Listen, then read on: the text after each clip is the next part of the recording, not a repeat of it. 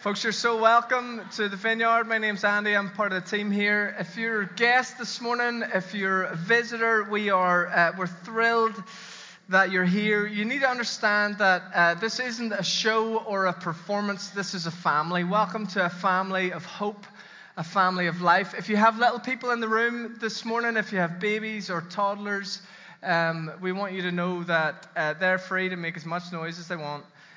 Please don't feel stressed. There is some space at the back if you get stressed about the noise that they're making, but I have 3 children that find it impossible to be quiet, even when they're sleeping, we're discovering. And they used to be quiet when they were sleeping. At least we got that, but the last kind of few weeks, that's gone out the window. So I'm very used to being interrupted by children. Please feel absolutely at ease and at home among us.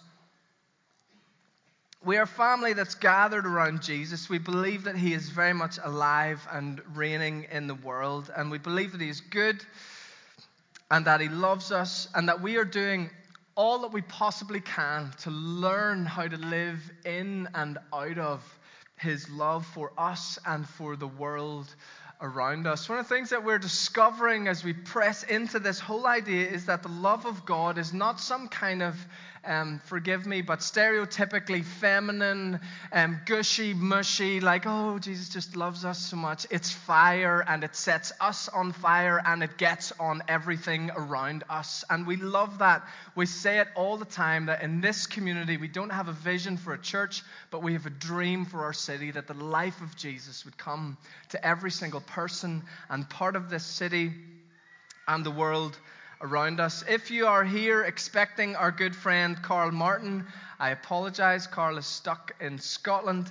But we are in the middle of a church weekend called Making Room for More. Yesterday, for any of you who were with us, had a real treat. Andy and Harmony Smith, who lead the Belfast Vineyard and oversee the vineyard in Ireland, were with us yesterday afternoon and last night, and Andy will be back with us this evening. Should have said on the kids bit that we call this party people at the back of the room, very much on purpose. We expect there to be a party going on in there. Welcome to family. It's a little bit chaotic, it's a little bit messy, but we love that. My niece actually was coming to church with my daughter, I think this was a year ago, and she said in the car on the way here, Nor, is it true that you have a party every Sunday in church? And Nor went, yep, that's true. Love that. So I want to invite you along tonight. If you hadn't planned on coming, we will be back here at 6:30. Andy will be sharing about how we make room for more in our city. And the title of this weekend has really been is the title that we're going to teach through over the next 4 weeks in the run into Easter, Making Room for More. I want to read a really brief passage this morning from the book of Isaiah. Don't worry about going there. It's only 2 verses that we really feel like God has impressed on us as a leadership team, as a church family. If we were to kind of sum up what God is saying to us as a family at the minute, this is it. Isaiah 54 verse 2 says this: Enlarge the place of your tent. Stretch your tent curtains wide and do not hold back. Lengthen your cords. Strengthen your stakes, for you will spread out to the right and to the left. Let's pray together. Father, we come this morning, we gather to meet with you and to hear from you. Holy Spirit, would you come? Jesus, would you be exalted and worshipped among us? Father, we're hungry to hear from you. In Jesus' name we pray. Amen.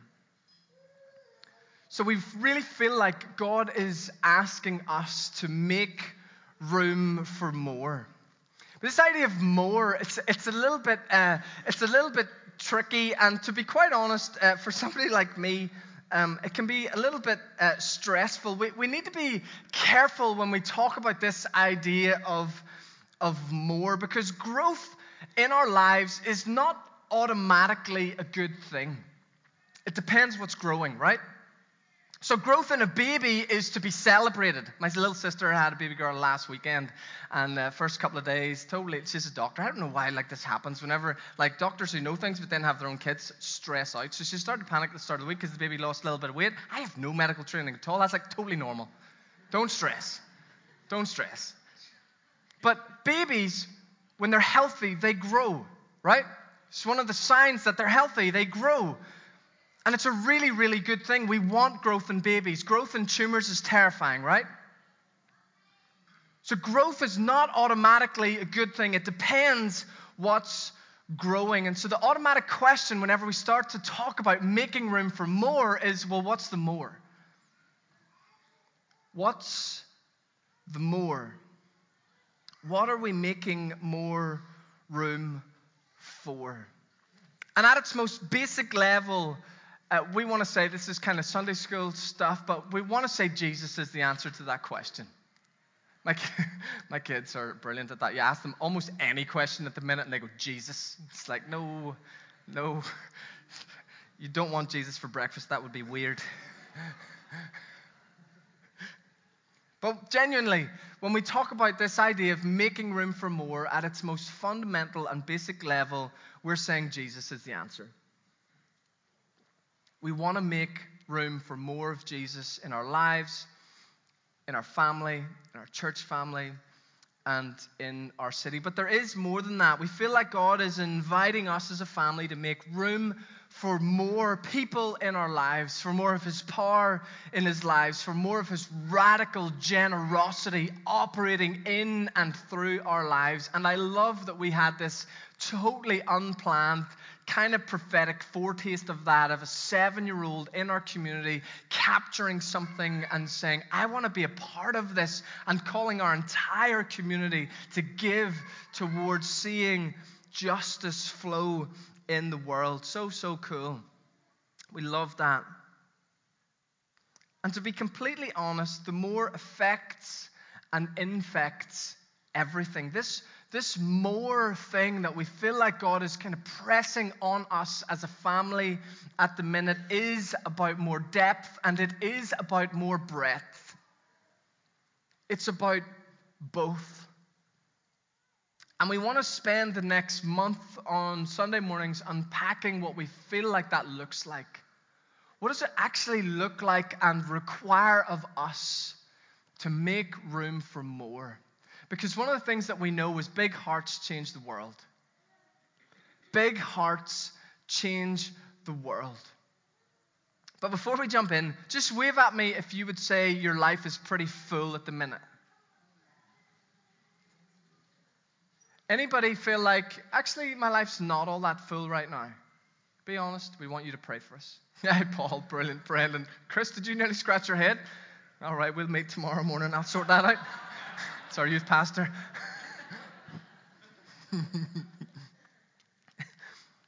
That's certainly the story I hear from most of you as I talk.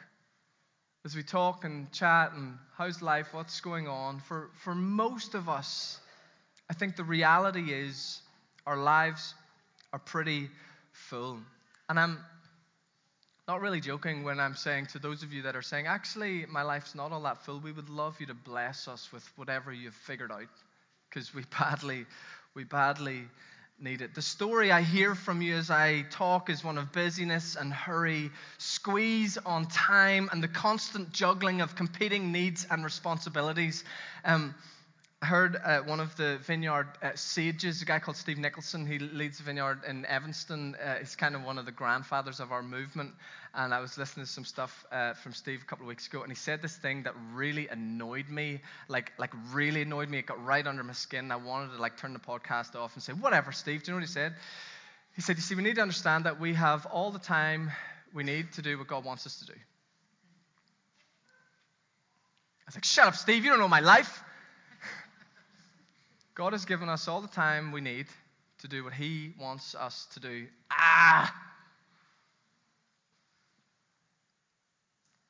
Maybe there's some things in my life that I actually need to set down. There's a brilliant writer, American guy called Henry Cloud, who says that 90% of maybes are just no's that lack courage.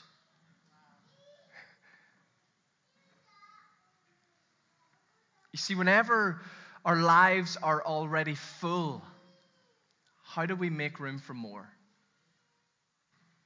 Whenever our lives are already at their absolute limit, How do we make room for more? What does it require of us? What decisions do we make? Another old mentor of mine used to say, the most spiritual thing in your life are your choices.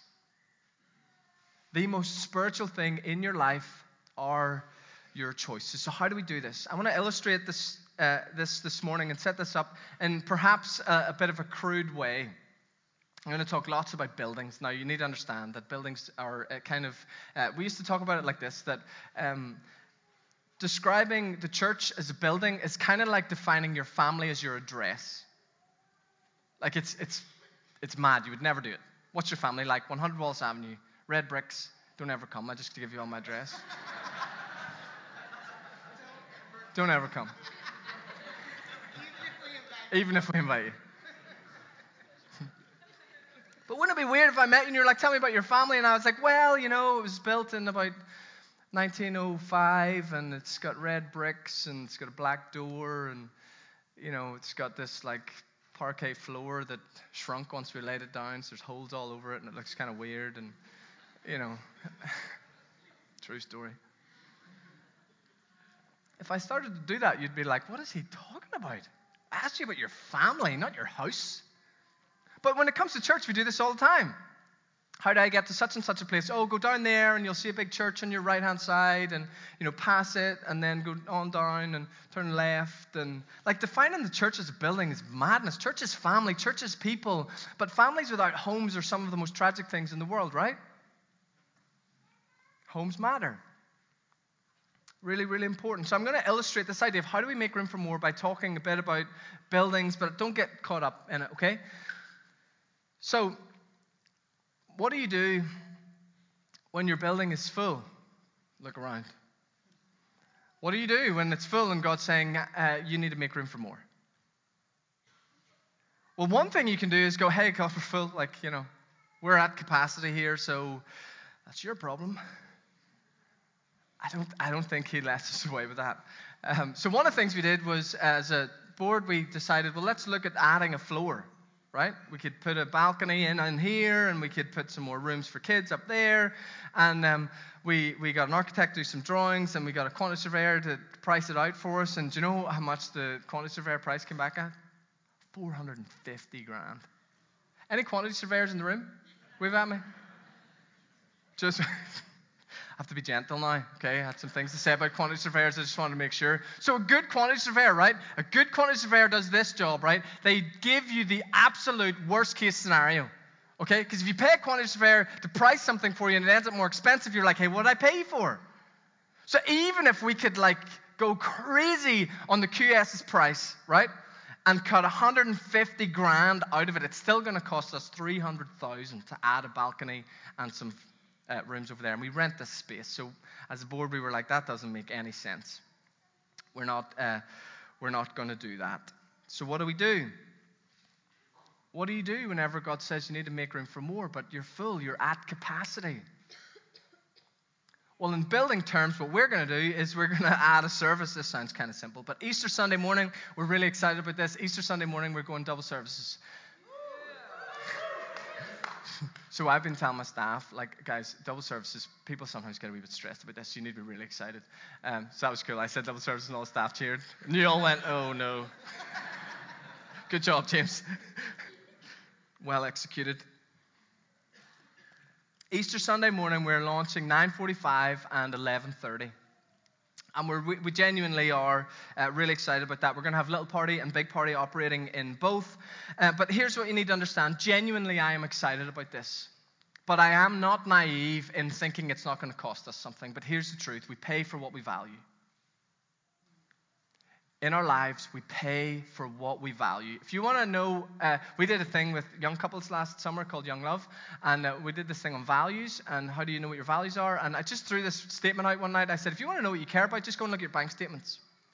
And it was like a mind kind of what moment? It's totally true, right? We pay for what we value. If you want to know what you really care about, not kind of aspirational values or stated values, but the real values in your life, just examine your finances on a monthly basis and you will discover what you value. I like food. That's reflected in our budget. We pay for what we value.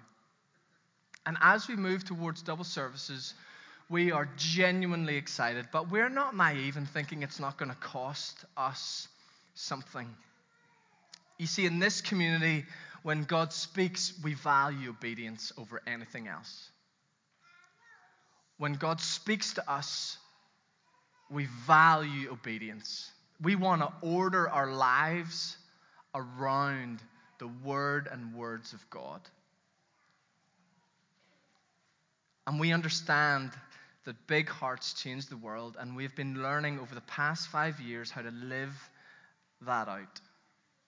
How to live lives focused on Jesus and other people. And we will gladly give up our own comfort, our own needs being met, our own security and routine to make room for more of Jesus and other people in our lives. And I mean this as gently and as compassionately as I can possibly say it, but if you like things staying the same and being predictable and moving slowly, then this family's probably not a great fit for you.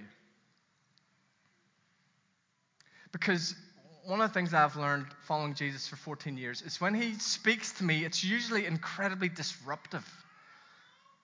It's usually like an interruption. It's like I'm kind of going this way, and then God kind of goes, hey, what about over here? And you're like, but this looks much easier and much more comfortable and much more secure. And actually, when I do this stuff, I can get by, and it can have all of the trappings. I'm a pastor, right? It can have all the trappings of looking like a life sold out to Jesus, but I know deep in my heart that actually it's a life sold out to safety and security. And when God starts to speak to me about moving towards things that feel uncertain and unclear, that actually require some faith, it's kind of scary, it's disruptive, and it's difficult. But we value obedience, and we pay for what we value, so I will pay in my own comfort, in my own security, in my own need for some degree of stability, because I want to live a life postured, completely surrendered and abandoned to Jesus and what he is saying. I want to play a bit of a game with us this morning just to illustrate some of this. So if you connected with us for the first time in Haslam's Lane, okay, this will be totally over some of your heads, but hopefully it makes sense as I explain it, right? So if you connected with us for the first time in Haslam's Lane, would you stand up for a minute? Just stand up if you connected in Haslam's Lane. Wow, fun. Okay, you can sit down. So October 2012, we gathered on Sunday mornings for the first time in Haslam's Lane, and it was tons of fun. Yvonne, where are you? Come on up. So Yvonne connected with us for the first time in Haslam's Lane. Welcome, Yvonne.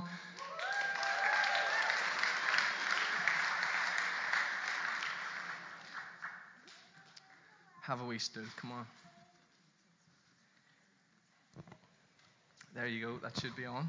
Okay. There you go. So Yvonne, can you tell us a bit about how you ended up connecting with us and what that was like? Okay. We are going back 5 years ago this month that I went to Vineyard for the first time. A friend of mine, Gerlinda, neither of us were going to church at that stage, and she mentioned to me about Vineyard. I knew nothing about it at all, but we decided we would go on Sunday morning with her children and my girls, and we set off, not really knowing what to expect. And we arrived in Haslam's Lane, and there were just a few. There were very few, but that was good. It was kind of safe. I was divorced at that stage, not long divorced, had 3 girls, and I was very, very broken coming into Vineyard. I came in with a wall around me, and I met Jesus with people like Peter Curry and Roy, Yvette and Mark, where you came in and you just felt love, and you felt no judgment, and you met kindness every week. And they used to come up and they used to just tell stories of what Jesus was doing in their lives, and they used to take risks every week, wee small risks, but they stepped out. They didn't care if they looked stupid, they didn't care what it did, and then they were willing to share it. And they kept inviting me back, and I kept coming back because it was just something about that love and that family that appealed to me, who felt so broken and so vulnerable. Pete then asked me would I go to his house. There was a groups meeting, and that was just so not me. But he kept saying, will you come? He was like this cheerleader the whole time. And I used to go, Good.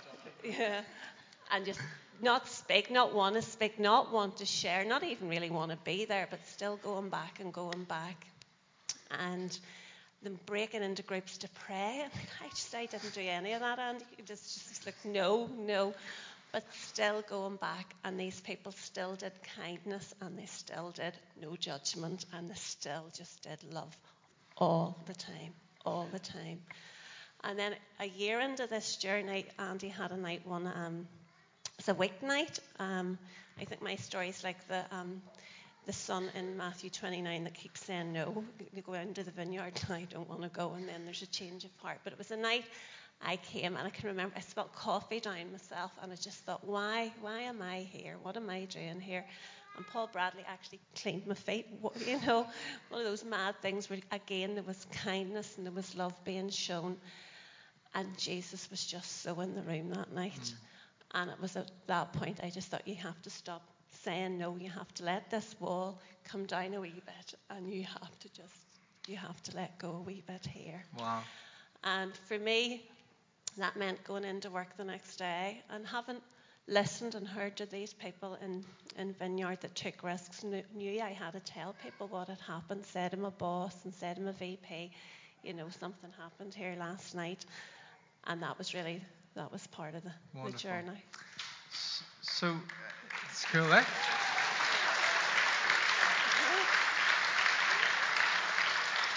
So over the last 5 years, can you share a little bit about what differences Jesus made in your life? Okay. I've brought my 3 fiercest critics, and they're sitting there looking at me going, because you need to know the truth here. Caitlin said, yes, you'll be really honest, but you'll also be really false, because people will have this image of, love and kindness, not this psycho mother, that gets up and roars every day. Had to do emotional blackmail to get them to come this morning.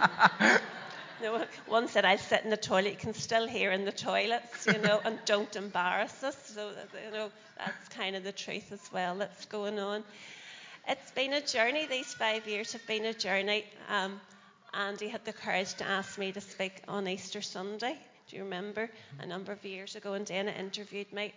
And I was nearly sick for 2 weeks about this. I went to see Andy and said, Andy, do you really, really, really know what my life's like, and you want me to speak? And he said, yeah, you could do poster girl.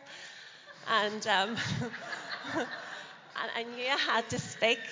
And at the end of that service, this young girl came over to me, and the tears were tripping her, and she said, you were here today to speak to me. And it was just amazing. And then on down this path on another Easter Sunday, there was the baptism services, and again that was another, I'm not doing this, this really isn't me. And Andy said, you don't have to be this religious person, you don't have to have this together, and I don't have it together in any way.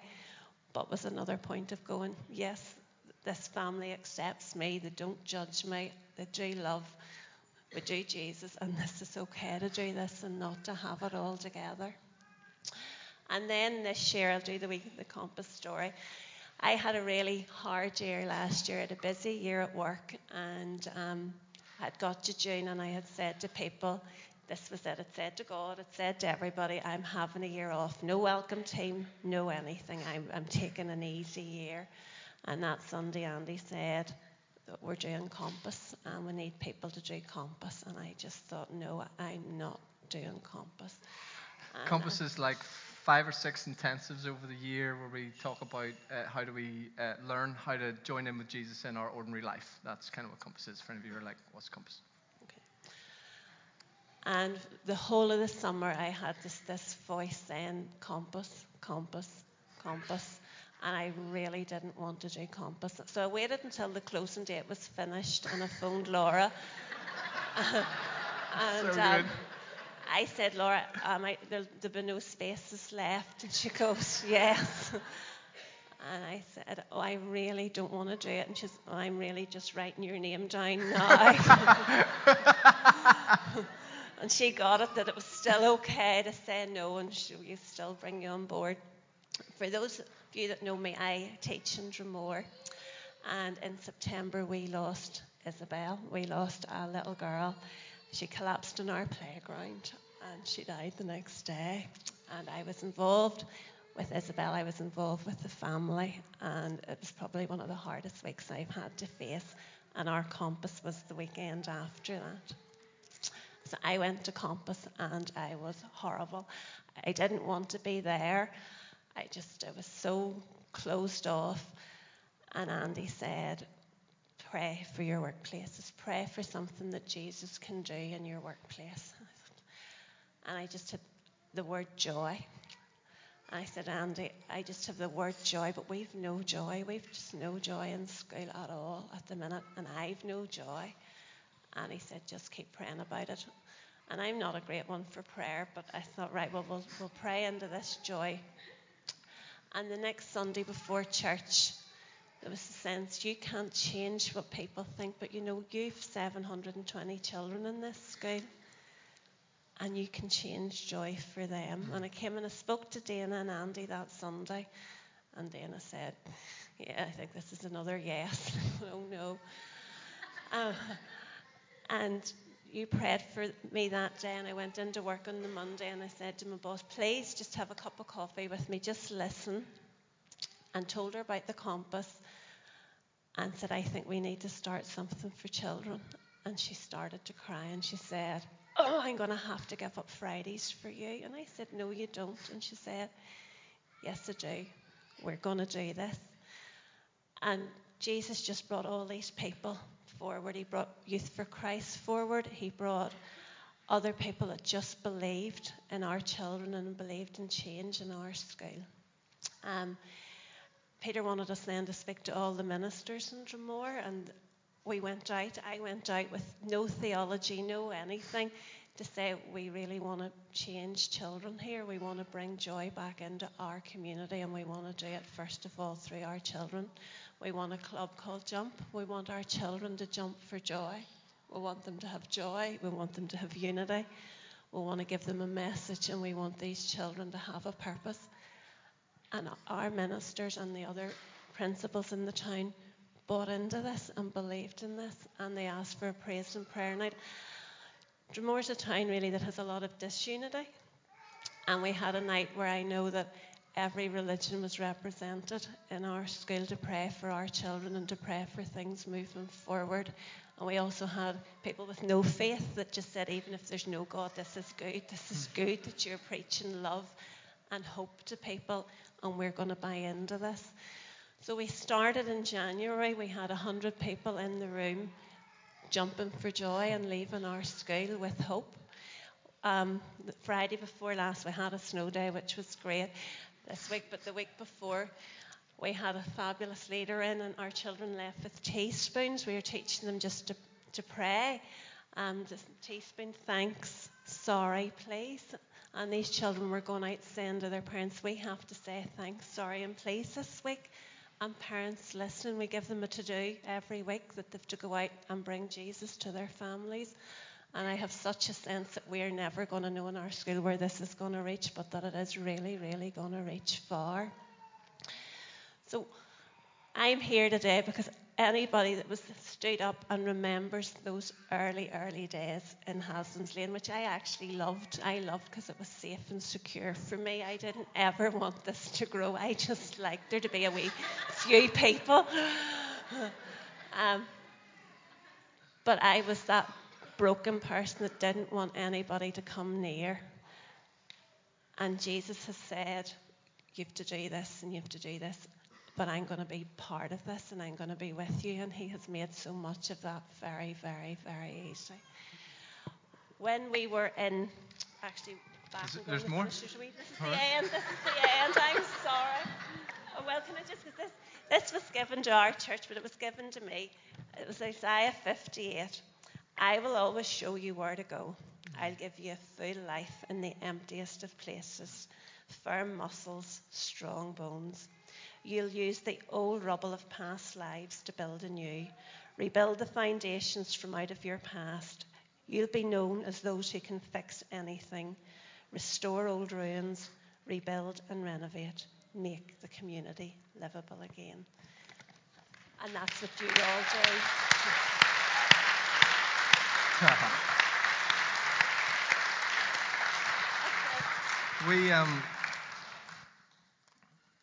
We know you're like the rest of us. Yeah.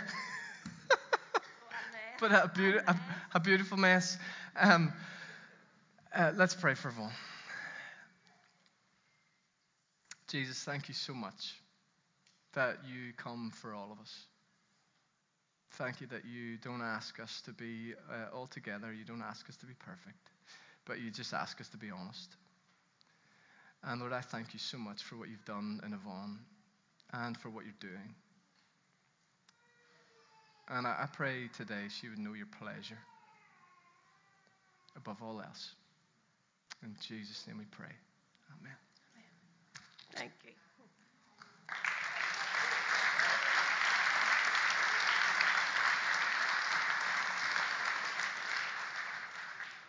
Big hearts change the world.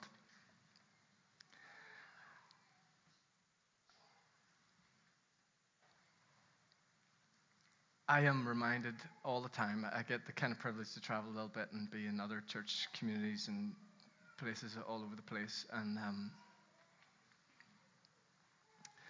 there's nothing in the world at the moment would take me anywhere else. I love that we are a family that say yes. And we don't just say yes when it's easy. We don't just say yes when it fits. We don't just say yes when it's comfortable. We say yes when he speaks. And that's the crux, I think, of the Christian life. September 2012, we spent Sunday mornings, there was around 8 of us in our living room. And the closer we got to October, the more we panicked about where are we going to meet. We were going to launch Sunday gatherings, and we had above the Faith Mission, but it wasn't great for people with prams. It had 0 wheelchair access, and we were like, what are we going to do? And P. Curry, for about 2 weeks, just went on a bit of a rampage of trying to find anywhere that we could somehow do something in on a Sunday morning, and we discovered Haslam's Lane. This dingy wee shop front with a horribly cold tiled floor and like the weirdest shape and a big red wall that we never bothered to even tidy up, and a sink about halfway down on the right hand side, and a stage that could fit probably one of us, but somehow we managed to get a keyboard and a guitar and even some days a kick drum with James whilst playing the guitar, who he says was awful. I actually loved it, but anyway, it was crazy. But by Christmas 2013 we had run out of space, and we couldn't fit in Haslam's Lane, and we knew we had to move. And I had a conversation with the manager of the Civic Centre, and originally we'd explored that, and they said, no way, we can't do church here. And then I had this other conversation, and she said, yeah, we'd love to have you. It would be about £8,000 for 6 months.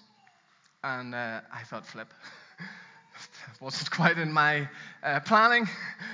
And a week later, I had a phone call from someone in our community who said, Andy, I feel like God wants me to give £8,000. Would that make any sense? And I went, yeah.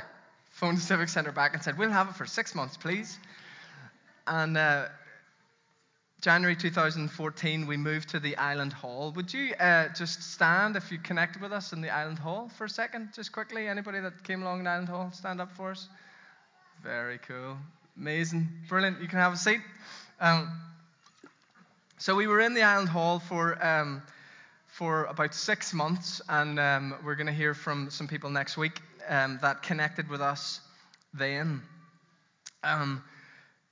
And then in June 2014, when our 6 months in the Island Hall ran out, we had began connecting with Palm Park and everything that was going on in there. And we thought this would be amazing. We'll move to Palm Park, and that'll be kind of our longer-term home. And in June 2014, we moved to Palm Park Primary School. Just stand with us for a second if you connected with us in Palm Park Primary School. Wonderful. Sit down. Palm Park was we were in Palm Park Primary for about 18 months, and if you weren't around in Palm Park primary days, what you'll know is we couldn't use the school cafeteria for health and safety reasons. So we used to do tea and coffee in the community house in the estate. Anybody remember doing tea and coffee in the community house? And we used to literally have to make tea and coffee in a whole other building and carry it across through the estate, through the church, or through the school car park and into the building. One of the other things that happens whenever we talk about our days in Palm Park Primary, anybody that was involved in our worship team gets this kind of tick. Because we had a PA system that lived in our office, which is in the centre of town, which is up 2 flights of stairs. And every Sunday morning for 18 months, our worship team arrived at 8 o'clock in the morning, carried the PA system down 2 flights of stairs, loaded it in vans, drove it up to the school, unloaded it out of the vans, built it in the school, did our morning service, packed it back up into the vans, drove back down to town to the office, and back up 2 flights of stairs. For 18 months, that was just every Sunday morning. Volunteers, all of them. Isn't that amazing?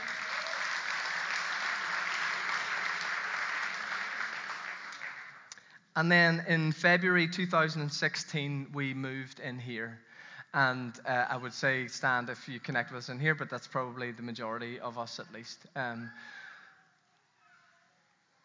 And what you maybe don't know if you've just shown up or you're just visiting this morning is it was June 2015 in Palm Park Primary School. We asked you for £75,000, which was, quite honest, our best guess at what it would cost to renovate this building that had come available. And to be totally honest with you, I had zero faith for any money. I actually phoned a friend the night before we did our Giving Sunday and said, what do you do if you get no money? Like, we don't really talk about this in church planting training, that whenever you ask for, and so it's kind of like praying my best prayers, hoping for 50 grand, because I thought, well, 50 is like, okay. If you ask for 75, you get 50. It's like, well, we didn't get 75, but we got a significant chunk of money. By the end of that day, we had raised £104,000 in one morning with 2 weeks' notice. And there was, I think, 98 adults out that Sunday morning. And over the course of the next year, we got planning, we did all this. We raised another 50,000 for ventilation. Most of you know that story. I get a tick when we talk about that.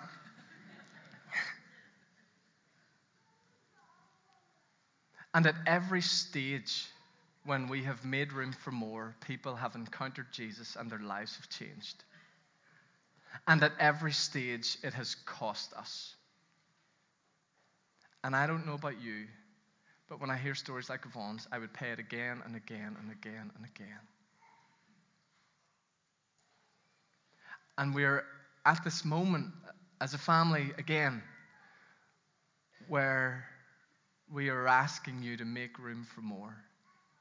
And this Sunday, I'm not asking for your money. I'm asking for so much more. I'm asking for your whole heart, for every part of your life. To say, I will give up the comfort and the routine. I will give up everybody gets to be together in one big room. I'll give up maybe having a Sunday morning lie in. I'll give it up and I'll pay whatever I have to make room for people to encounter and meet Jesus. Making room for more is disruptive. It's uncomfortable. And it's totally, totally worth it. You see, God always blesses us to bless others. The Christian life is thought of much more like a river than a lake. It is in motion. It flows. And it costs. But it's totally, totally worth it. And so when we think about what does it look like for us to make room for more? What does it look like for us in our own lives? That's a kind of potentially jumbled and slightly botched illustration of what that's looked like for us corporately as a family. To change and be disrupted. To pay, to sacrifice, to give time and energy and money. But when you think about your own life, the rhythms of your family, the places that you work. And you hear God invite you to make room for more. Yes, that's incredibly exciting, but it's equally disruptive. And we want to be a people that say yes to that. We want to be ready to give more and sacrifice more, and not with a grumpy face or a, okay, God, because it's you and you're God and I'm not, so I guess I have to say yes. We want to say yes with our hearts bursting. That this is a moment of acceleration and expansion. It's a moment for us to go broader and to go deeper as we say yes to everything that Jesus is inviting us into, knowing full well that big hearts change the world. Why don't you stand? I'm going to pray.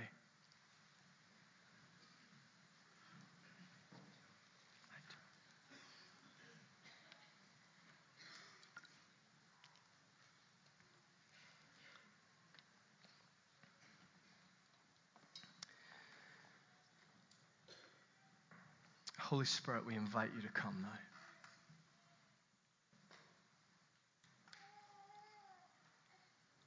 Increase our awareness of you.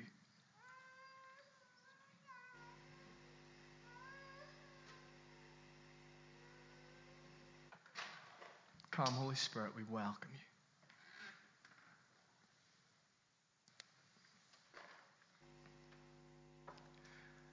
And Lord, I invite you right now for each of us to put your finger on the thing or the place or the area where you are asking us to make room for more.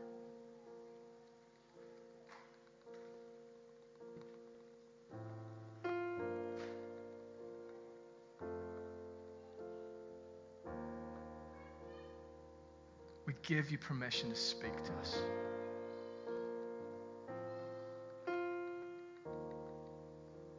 And we ask that you would whisper the more. What is the more that you want us to make room for? Give us the courage to order our lives around that. The band are going to lead us. I want to invite you to be really open for God to speak to you, for a thought to come from nowhere, for an idea, for like a sense of, I have to do something. Please don't ignore it. Write it in your phone. Share it with a friend.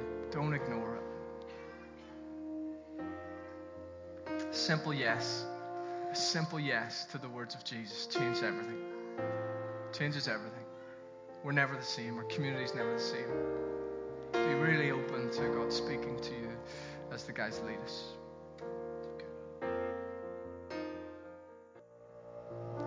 Lord, we say yes. We say yes.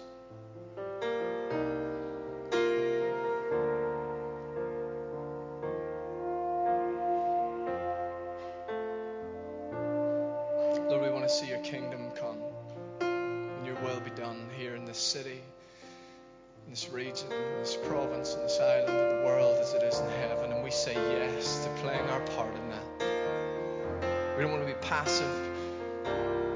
We don't want to hold back. We say yes to you.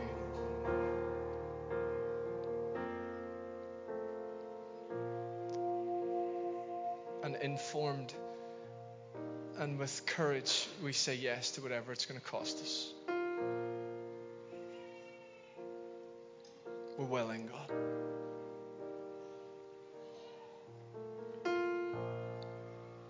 And Jesus, we ask that you would be exalted in our yes.